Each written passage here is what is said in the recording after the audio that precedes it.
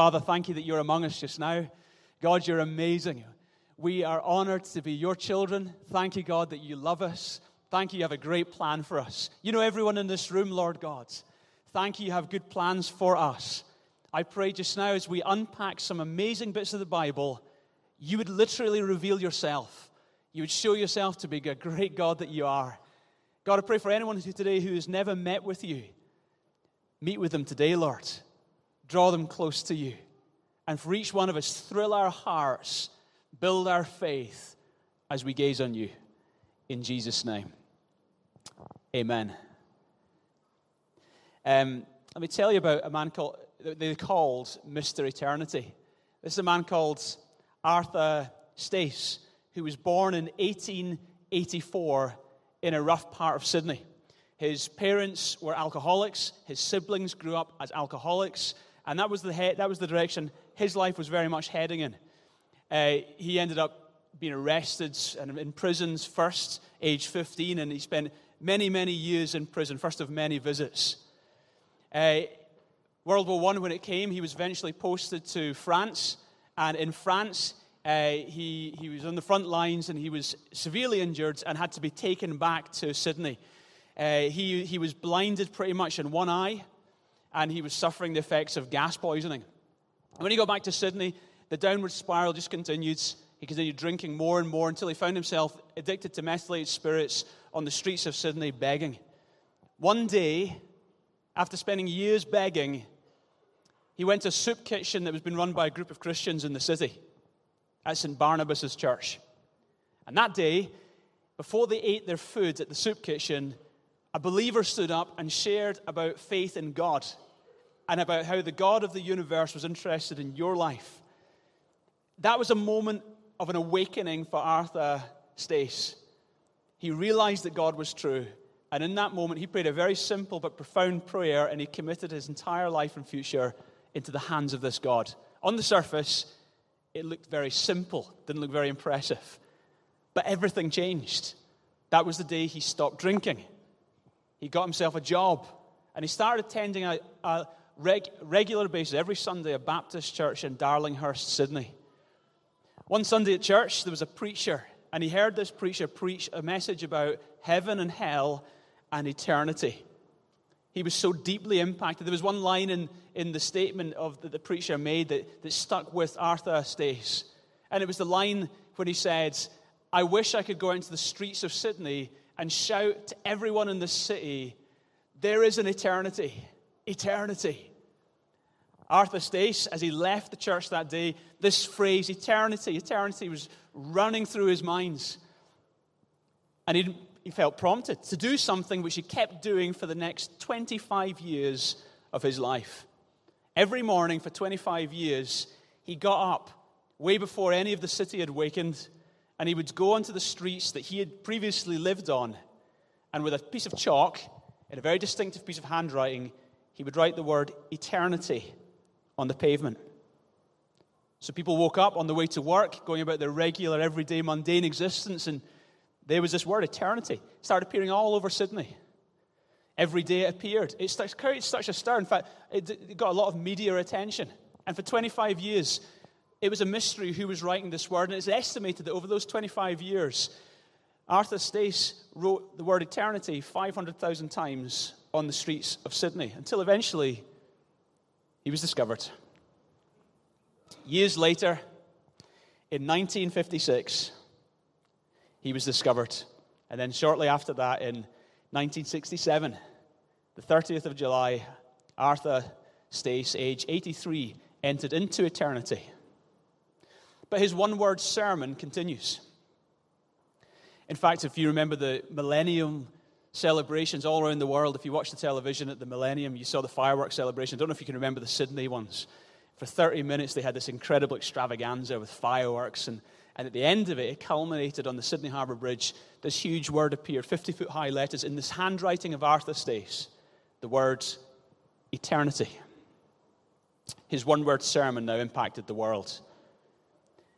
Arthur Stace was so provoked by the reality of God, by the reality of eternity, that he wanted to somehow shake people out of their mundaneness, out of just the everyday rhythms of just existing and kind of getting your head down and grafting and not thinking about the big questions. He wanted to provoke people to think, to ask the big questions, to look at the really important things in life, to understand eternity. The psalm we're going to dig into at the start of this series is the psalm that does exactly the same thing. It's there to provoke us, there to stir in us thoughts of eternity, there to make us look at the things that we don't like looking at in our culture. We don't like looking at eternal. We don't like looking at the existence of God and things that make us uncomfortable in our existence. We just want to live a comfortable existence, and yet we're provoked by this psalm to get out of our comfort zones and look at some eternal issues, and that's where we're going. And this psalm's got 3 sections, and we're going to, section 1, 2, 3. Section 1 is about the everlasting God. Let's start reading. Psalm 90, verse 1. A prayer of Moses, the man of God. Lord, you have been our dwelling place throughout all generations. Before the mountains were born, or you brought forth the world, the whole world. From everlasting to everlasting, you are God. Moses is writing this psalm as it's written there. It's the only psalm written by Moses, and it's probably the oldest psalm ever written in the Bible. Moses has had an interesting journey. He's probably writing this at the end of his life, and he's lived a long life. 120 years old, the Bible records that he lived till. His life was broken up into 3 sections. 40 years, 40 years, 40 years. He spent the first 40 years. He grew up in a slave family. He was adopted into Pharaoh's family. So he lived first as a slave and then as an adoptee for the first 40 years of his life. And then because he was so against how the Egyptians were oppressing his people, the Israelites, he ended up committing manslaughter, and then he ended up a fugitive on the run for his life for the next 40 years of his life in a wilderness. And it was there God met him and commissioned him to go back and rescue God's people from slavery in Egypt. Many of you know these accounts. You've seen them either on Disney or maybe you've read your Bibles. But it's all there. And he goes back and he spends the next 40 years leading a rebellious bunch of people, quite frankly, through a wilderness for the next 40 years. To be honest, he really hasn't had any fixed abodes. He's kind of been a slave in a foreign land. He's been adopted into another home. He's been a fugitive, and then he spent 40 years wildering in a desert with a bunch of grumblers. And yet, in the middle of that, Moses says, you have been our dwelling place. For Moses, God was his home. He was incredibly at home with God. That was his place of security. That was where he was comfortable. Where's your dwelling place? Where's your home, spiritually speaking? Are you actually more at home with the things of this world and with sin and stuff? Or are you at home with God? If you're at home with God, he's eternal, so your home is going to last. I think right through the psalm, if you understand who Moses is, the psalm makes a lot of sense, because right through the psalm, there are a lot of allusions back to the book of Genesis. It's incredible. I won't have time to unpack all of them, but let me just draw your attention to just a few of the key ones. So we're going right to Genesis. Genesis chapter 1, verse 1 says, in the beginning, God created the heavens and the earth. Sounds like the beginning of this psalm. In the beginning, God created the heavens and the earth. Now, it's interesting. Who wrote Genesis? Moses. Moses, the same author who wrote the Psalm 90, is the same author who wrote the book of Genesis. Question, what were his credentials to write Genesis? Because I'm guessing he probably wasn't there when it all happens, right? I mean, what human being could actually write Genesis about the origins of the universe? Who could have the credentials to do that? Well, I personally believe there is not one person on earth more qualified at that point than Moses to be able to write about the origins of the universe. Bear in mind, Moses was the guy who spent 80 days on a mountaintop, Mount Sinai, receiving the handwritten 10 Commandments from God. I mean, this guy had face-to-face encounters with the Creator. It is undoubted that God would have spoken to him and revealed to him what he wrote down in Genesis, just as God spoke to John the Apostle about what will happen at the ends, and he wrote down in the book of Revelation. So God revealed it to Moses. So it says about Moses in Exodus 33:10 the Lord would speak to Moses face to face as one speaks to a friend. So this guy truly had the credentials to be able to write such a piece as the book of Genesis. So verse 2 says, before the mountains were born, you brought forth the whole world from everlasting to everlasting. Question, where did this concept of God being this everlasting God come from? How was Moses first impacted by this truth? And here's where I think it first came to him. I think it came in the first significant encounter that Moses had with God, recorded for us in the book of Exodus. Exodus 3, Moses has now been a period of 40 years as a fugitive, hiding in the backside of the desert, living in a tent, and then all of a sudden there's a phenomenon one day, and there's this burning bush. And God speaks from the bush, and he goes and he has this encounter with God, and this is the dialogue that goes on between Moses and God, Exodus 3:13. And Moses said to God, suppose I go to the Israelites and say to them, the Lord, the God of your fathers, has sent me to you. They will ask me, what's his name? I mean, that wouldn't have been the first thing that would come to my mind. But anyway, what's his name? Sorry. I thought it was funny, but you guys obviously didn't. Then what shall I say to them? And God said to Moses, I am who I am. This is what you should tell the Israelites. Tell them, I am has sent me to you. God, that didn't really help much. It's like, God, what's your name? I am. John? What? He just said, I am. He's pretty secure in himself, isn't he? He's so cool. He's just so, it's like, wow. He's so secure in it, isn't he? He just is. And that's the whole point. It was an incredible name. It was this great name of God. I am. God just is. God is disclosing his self-existence. He isn't dependent on anything or anyone to exist. He just is. Always has been. Nothing sustains God. So therefore God sustains everything. He always has been. He always will be. He just is. He's eternal. He stands outside of time. He is the ultimate fact of the universe. God is. I am. It's like C.S. Lewis describes it like drawing a line. Imagine you drew a line in front of you. It's like God draws this line, and there in front of him is time as we know it. You know, there was a beginning, and there will be an end, and somewhere on it we are. Okay? And God, he stands outside of time, and he sees the whole deal. It's incredible. Let me read you some fantastic quotes. If you want a really good book to read during this study on the Psalms, read A.W. Tozer's book, The Knowledge of the Holy. And here's some great quotes about God's eternality that A.W. Tozer makes. He says, because God lives in an everlasting now, he has no past or no future. He has already lived all our tomorrows, as he has already lived all our yesterdays.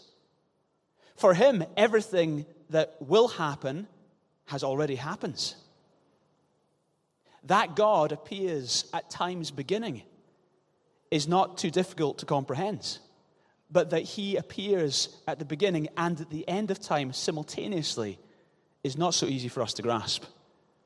You see, that's why God can write with great detail and authority the book of Revelation.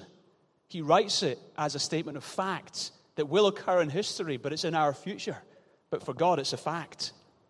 It says in Isaiah 46, verse 9, I am God. There is no other. I am God, and there is none like me. I make known the ends from the beginning, from ancient times, and is still to come. I say, my purpose will stand, and I will do all that I please. God's just incredible. And that does not mean we're puppets. No. We've been created in the image of a God who's free, and we've been created free with free will. But nevertheless, this stands true.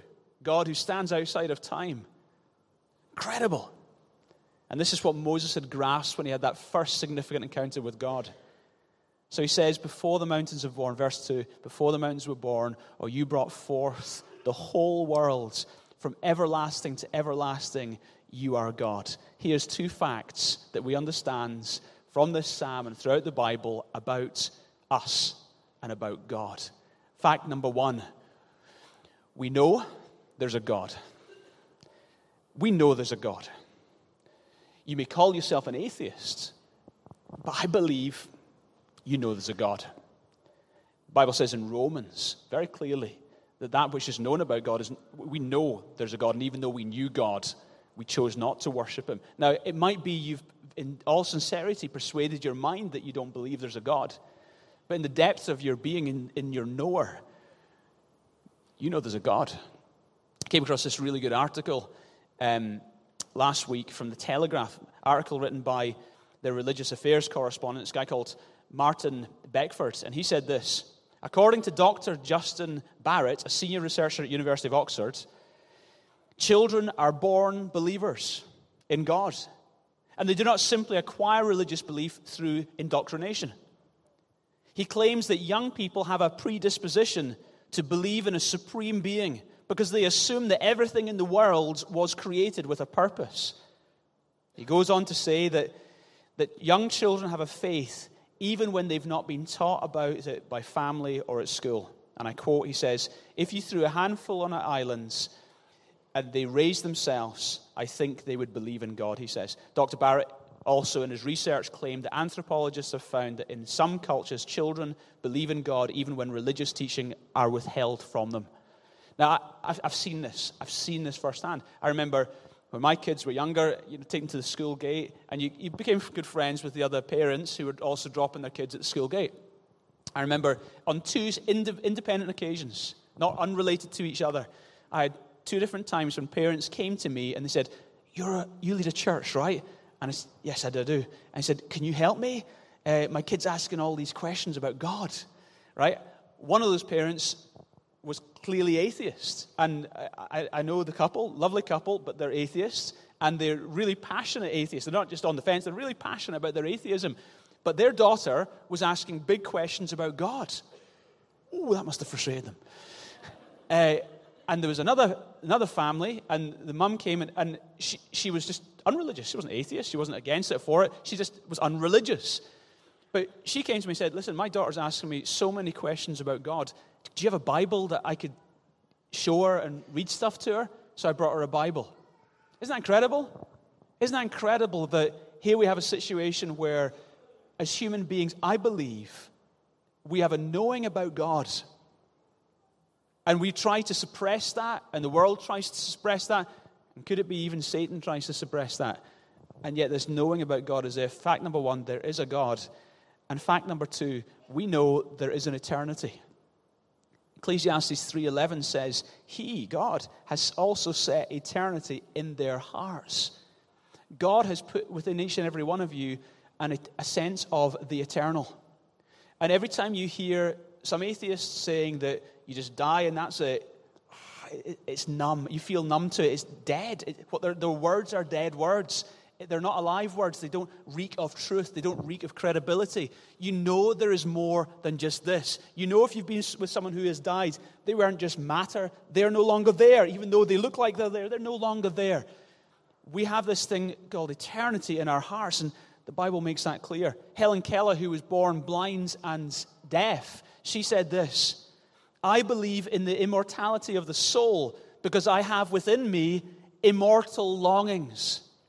And I think she's just saying what every other human being could say, that there is a sense in every human being that, man, there's a God. There is an eternity. We've been created in His image, I believe. And because of that, and ever since then, this Creator God, the eternal God who stands outside of time, has been whispering to our souls, I am here. Come to me and live forever. Section number 1, Moses focuses our attention on God the eternal. And then section number 2, he turns the attention to mortal man. And this is challenging. I mean, these words are pretty harsh. Verse 3, you turn people back to dust, saying, return to dust, you mortals.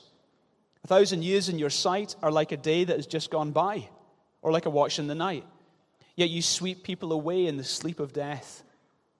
They are like new grass in the morning. In the morning it springs up, and by evening it is dry and withered. Now, that's not Scotland. That's talking about wilderness, okay? Scotland, everything's green. We really love that, and it's all due to the rain, right? But in the wilderness that Moses was living in, you get grass, after a flurry of rain, you get grass sprouting and then just withering in a day. And he said that's what our lives are like. We are consumed by your anger and terrified by your indignation. You have set our iniquities before you, our secret sins in the light of your presence. All our days pass away under your wrath.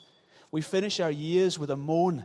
Our days may come to 70 or 80 years if our strength endures, and yet the best of them are but trouble and sorrow. They quickly pass away, and we fly away. If only we knew the power of your anger. Your wrath is as great as the fear that is due. You're due. So you've got this huge contrast right here in the psalm. We've been introduced to the eternal God, the one with no beginning, no end, the one who just is, the one who's the sustainer of life. And now we're introduced to human beings. And it's a brutal picture, and we don't like it. It's uncomfortable, right? That's why we don't look at these things often. Our life just is like this. It appears and it just disappears. What does it sum up to, really? And we're just like a blink of the eye. We're like a blade of grass. If we were to describe ourselves, we'd say, yeah, we're like a mighty building, or we're like a great oak tree. That's how we describe it. But God says, no, you're like a blade of grass. I think, come on, that's not blade of grass. It's not exactly like you walk past the lawn and say, oh, notice that one there. We just don't really stand out that much. It's talking about the significance of God, and then in contrast, the total insignificance of human beings. And that's tough language. Bear in mind again who's writing this. Moses writing at the end of, most probably it's written probably at the end of the 40-year time that he and these 1.5 million people have been living in the wilderness. And he's been there for 40 years wandering this wilderness. Why were they there 40 years? It wouldn't take that long to walk from slavery in Egypt into the promised land, the land of Canaan. It wouldn't have taken that long. Why 40 years? Well, if you read your Bibles, you'd discover that it was 40 years because God judged them. Because they just kept complaining and complaining and complaining. And there came a point where they lived like God wasn't there, even though they'd seen God do great miracles. And God said, enough's enough. This generation will not enter the promised land. Your children will. So everyone from 20 years old upwards died in the wilderness. Incredible, even Moses himself. So this was the situation. They were under God's judgment. They were under God's active wrath. And Moses was very familiar with death. 1.2 million people, an estimated 1.2 million people he was leading. In 40 years they died. That means every year 30,000 people died. That means every day they were burying 82 people approximately in the wilderness. It's a lot of funerals. He was so familiar with death. And again, most probably he's writing at the end of these 40 years in the wilderness. So he's probably at the end of his life. He's at the end of his time, and he knows he's not going to the promised land. He knows his time is coming. And he's now reflecting on the eternalness of God and then the short-livedness of human beings. And again, it's an allusion back to the book of Genesis. It links. Genesis, when it says, verse 3 says, you turn back people back to dust. Say to them, return to dust, you mortals. This relates completely with Genesis chapter 3. Genesis chapter 3 is the fall of man. And when human beings decided at some point in history to turn their back on God, we fell and we were cursed. And ever since then, this world has fallen into disrepair. And the Bible says, in that moment, God says, you will die, you will return to dust. That's what it teaches in the book of Genesis chapter 3 that, again, Moses had revealed to him. So again, there's a clear allusion back to this. That ever since then, human beings have been dying because of sin. And everyone's a sinner. Everyone's a sinner. This is the issue in humanity. There was an article posted in a paper with the big question saying, what's wrong with the world? And people posted their answers by letter to respond to this article. The Catholic thinker and theologian G.K. Chesterton wrote in response, Dear sirs, I am, yours sincerely, G.K. Chesterton. And you and I could write exactly the same. What's wrong with the world? I am. Because every single human being from the point of birth has inherited sin. And every single one of us will return to dust. Thanks for coming to church today. Hope you've had a really good time. Enjoy your week. Okay, now we'll keep going because it gets better. Romans 6, verse 23. Okay, it gets better in a few minutes, not just now. Romans 6:23 says, the wages of sin is death. In other words, if we sin, we die. And that is the condition of human beings. Did you know that we were created not to die? But when sin came into humanity, and in the generations ever since, death is the norm. It is our default because sin is our default. Not just physical death, but that separation we experience between us and God in this life continues on into eternity unless an answer has radically intervened in our lives. And then it goes on in verses 5 to 9. Moses says, yet you sweep people away in the sleep of death. They are like the new grass in the morning. In the morning it springs up new. By the evening it dry and withers. We are consumed by your anger and terrified by your indignation. You've set our iniquities before you, our secret sins in the light of your presence. All our days pass away under your wrath. So when it says that you sweep away in the sleep of death, the Hebrew literally translates, carry them away as with a flood. Again, I think it's an allusion back to Genesis. You remember Genesis 6 and 7 where there's the flood, where we see the human beings, we've fallen. God has created incredibly. We've turned our backs on our Creator. It results in death. But there's a moment where God brings a judgment on the whole earth because of sin and the wickedness that was prevalent on the earth. So this section of what Moses is saying, he's talking about we're sinners. We're under God's wrath. And that's not good news. And that's not PC. And people don't talk about that in Edinburgh. You know, we're the best. We're the tops. We can believe in ourselves. That's what we're told. But the Bible doesn't say that. The Bible says they're like blades of grass. The Bible said we're under God's wrath. And it's bad news. Until 1,500 years after Moses pens Psalm 90, a young Jewish man was in debate with the Pharisees, the religious leaders in Jerusalem. And this is how the debate went. In John 8:56, your father Abraham rejoiced at the thought of seeing my day, said this young Jewish man. He saw it and was glad. You are not yet 50 years old, they said to him. And have you seen Abraham? Very truly, Jesus answered, before Abraham was born, I am. Doesn't make sense, does it? I was, maybe. But Jesus said, I am. But they knew what he meant. At this, they picked up stones to stone him. But Jesus hid himself, slipping away from the temple grounds. This is one of the big moments in the life of Jesus Christ where he directly claims to be none other than God. I am the self-existent one, the creator, the one who always has been, the one who always will be. God, the eternal, immortal God, had taken on human flesh. He looked like mortal man. Incredible. Why did he do this? Because of the problems that Moses has just been describing. Because of the fact that every human being's under a curse. Because of the fact that every human being's in sin. Because of the fact that we're condemned ultimately to return to the dust. God, in the anguish of his heart and the depth of his passionate love, even though he's a God of anger because he's just, even still, the immensity of his love motivated God to provide the most radical answer anyone could have come up with. He himself would deal with the problem on our behalf. So God took on flesh, entered into human history. Isaiah predicted it. Isaiah 9:6. To us a child is born, a son is given, and the government will be on his shoulders, and he will be called Wonderful Counselor, Mighty God, Everlasting Father, and Prince of Peace. Hundreds of years before Jesus was born, Isaiah predicted it. One would be born, a child would be born who would be none other than the eternal God in the flesh. Incredible. The God, the Father, Son, and Holy Spirit, one God, yet in three persons, the Son entered into human existence. And an incredible moment in order to rescue us. This true story of two brothers playing on the banks of the Mississippi River, which was a dangerous place to play. Because the Mississippi River, which is full of silt and sediment, there's lots of ships go up and down the river, so they have to keep it dredged in order to keep the ship lanes clear.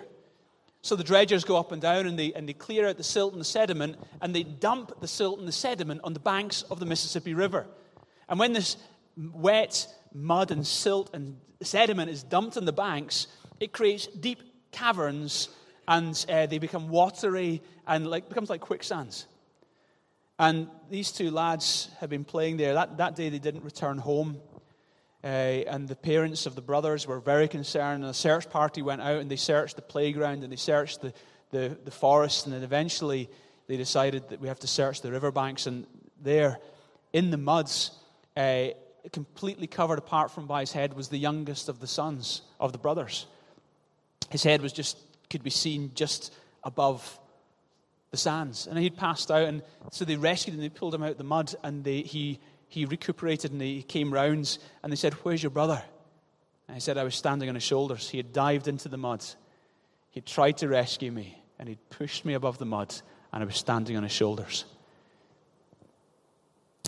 And the truth about Jesus Christ is this: that Jesus Christ jumped into the sands of time in order to put us on his shoulders, to rescue us from what surely would have taken us out: Satan, sin, and death. That the eternal, immortal, eternal, glorious, ever-existent, incredible Creator God took on human flesh. And on a cross, he took the punishment we deserve for our sins. He raised you up by putting himself down. He laid his life down so you could have eternal life. And he resurrected on the third day, because death can't hold God. Because he's the sinless one. Death had no authority over him. He resurrected on the third day. And today you have an opportunity, if you put your faith in him, to become a new person. If you're away from God today, you are lost eternally. You have no hope outside of God. But today, if you put your faith in Jesus Christ, and I know it's kind of narrowing it right down here, but if you're sick and you had a disease, I wouldn't want to tell you, it could be this medicine, this medicine. No, I want to tell you what one's going to work. God's provided an answer. I didn't come up with this. Jesus Christ is the only human being who's ever died on your behalf, and therefore the only one who can remedy your predicament. Put your faith in him today. Run to him today. In a few moments, we're going to see people getting baptized. They're getting baptized because they've put their faith in Jesus, the one you can't see, and yet who's more real than everything you can see because he created it all. The one who's eternal and everlasting. They've built their lives and put their faith in him, and they've been changed forever. And you can be changed forever by putting your faith in him. Go for it today. I mean, why on earth would you not want to? Why would you want to live another day on earth without living it for God? And then it comes to the last section in this psalm, this incredible psalm about God. Section 3 is a prayer, and Moses is now praying to this eternal God. And he says in verse 12, good advice, he says, "Teach us to number our days, that we may gain a heart of wisdom. Relent, Lord, how long will it be? Have compassion on your servants.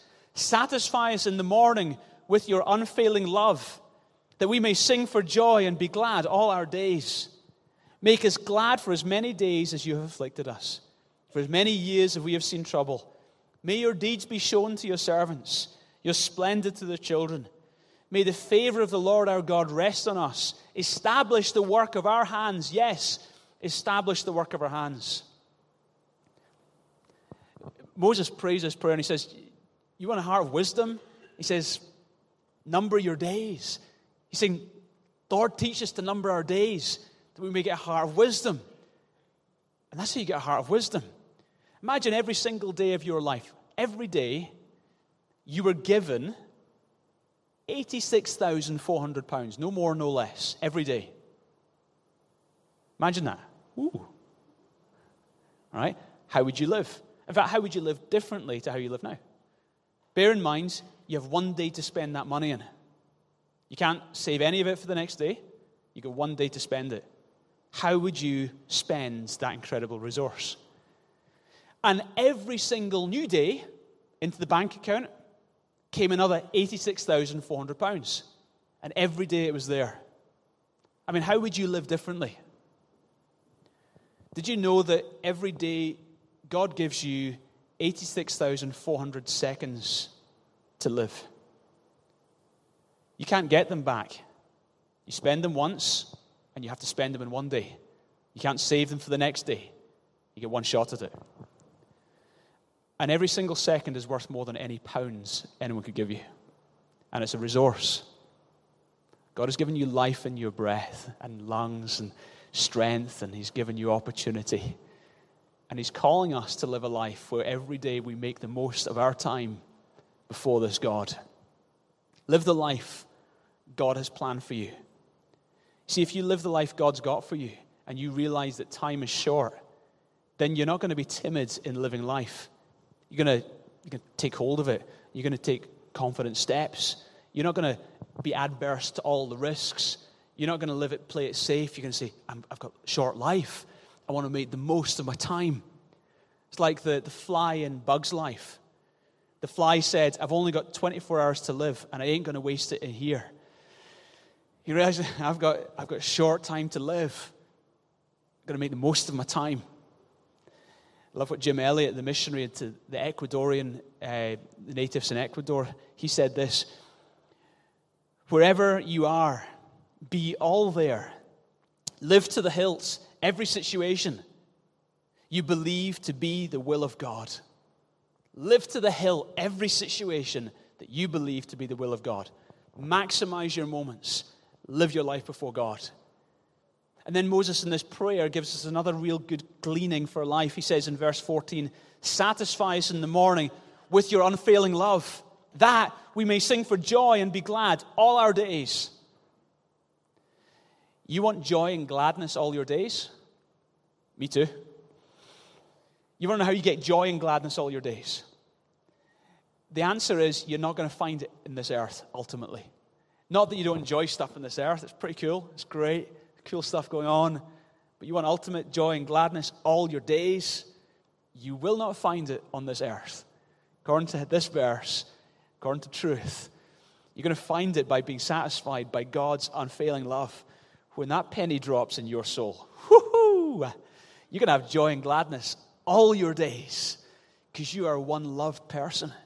And God's love is incredible towards you. You see, the thing is, His love, you think about it, if He's eternal, unchanging, incredible, and we're fickle and changeable and up and down, we're all over the place, and yet this eternal God loves us in an unchanging way.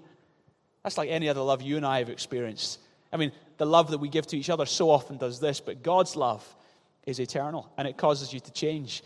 I remember my sister, when she was at university, a little cat walked in off the street and started living at her house. Okay? So she just adopted this cat. The cat, and it was a little scruffy thing, and it looked like it was about to die. It was an old, scruffy little cat. And it really did, my sister thought it was an elderly cat, and she had pity on it, and she kind of just moved into her house, so she just took it on. And she figured, well, if you're going to live here, I may as well start looking after you. So she filled a bath. She got this cat, and cats love this. And she shampooed this cat in the bath. And this cat came out of the bath, and she hair-dried it, and went, bing, like all fluffed up. And actually, after cleaning it, this cat was the most beautiful, young Persian cat. It had all this fluffy hair. Couldn't see it because it was all matted and stuff. But this beautiful, incredible cat. And this cat just became this... We eventually inherited the cat when my sister moved to London. I reckon it could have won cat shows. It was just such a beautiful cat. And it's what happened was love made it flourish. Love just made it change before your very eyes. And that's what love does to you. When you allow this eternal God, and I know the Bible talks about wrath, and I'm not ignoring that, but I'm just saying that that's how serious your sin is. But you know how seriously God takes you? The scale of His love? Massive. Man, He loves you more than you could ever comprehend. And when you let Him love you, when you receive that love, it transforms your life like nothing else will, and it'll give you joy and gladness all your days. And the thing about this God, He loves you not just now, He loves every version of you. I remember I was 15 when I put my faith in Jesus. I suddenly understood His love.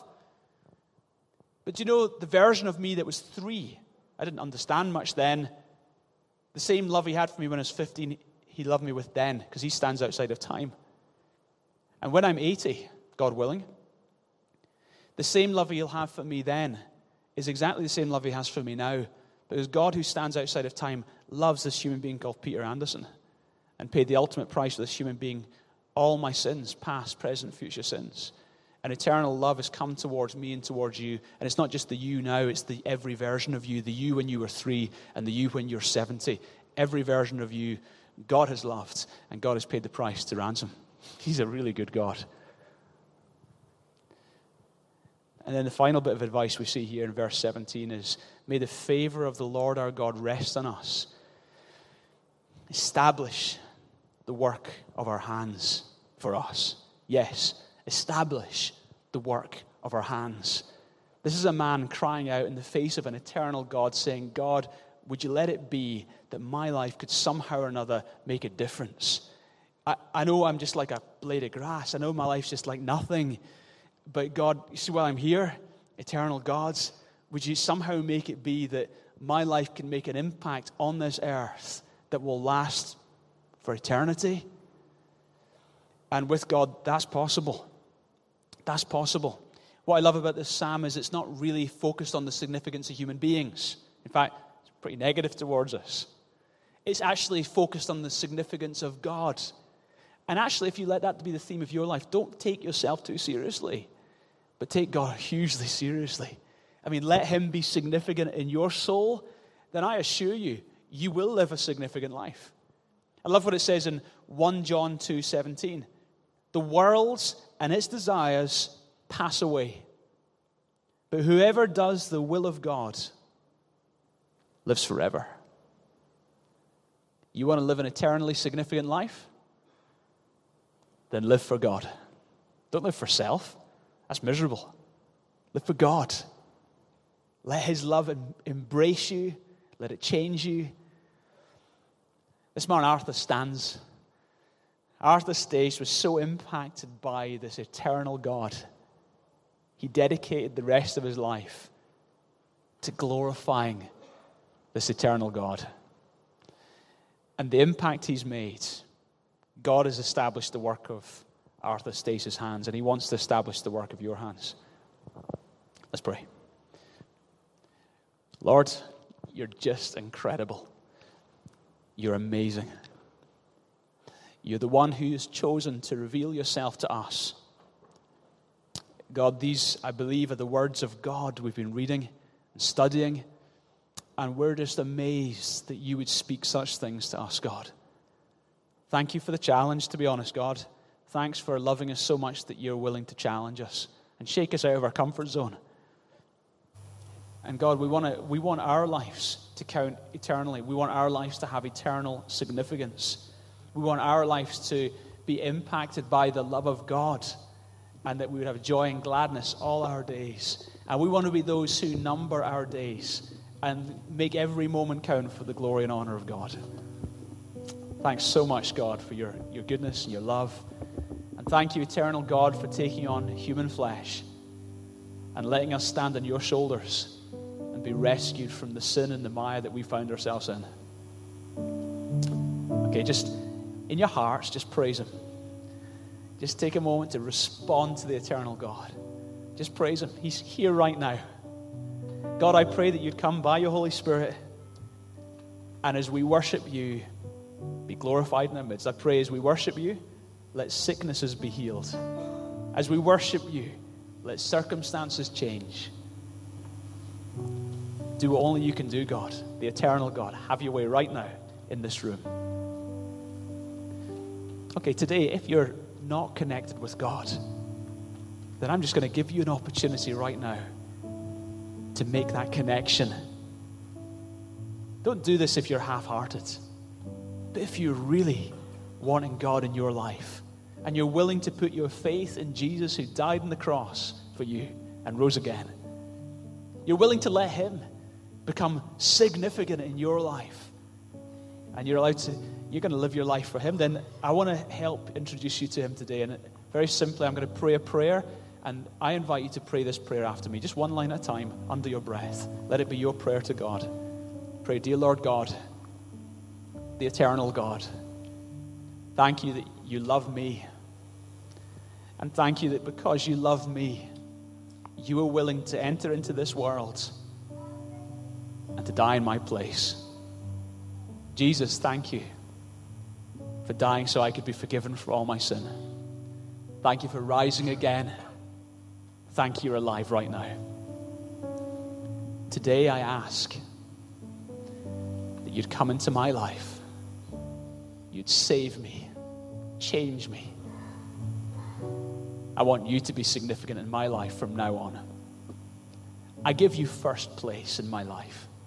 Jesus, be Lord in my life. Thank you. Thanks for hearing my prayer and accepting me today. Okay, if you just prayed that prayer, God heard you. I'd like to pray for you, just wherever you are. If you prayed that prayer, just very simply raise your hand up nice and high so I can see it. Thank you. Thank you. Anyone else? Just raise it up nice and clear so I can see it. Thank you. Thank you. Is anyone else? These are such a good decision. Wow. Anyone else? You just said yes to God. You just put your faith in him. Is there anyone else like that? Okay, God, I thank you for these people, these 4 precious people who today, they've just made a really big decision and they've prayed a really simple yet profound prayer. Thank you, God, that everything changes when we connect with you. And I pray, God, you would make yourself right now very real to each of these people. Let them know your presence. Let them know your love so that they can be glad all their days. And let them live a life that is committed to doing the will of God. Let this be the beginning of a whole new journey of following Jesus. Amen. Amen.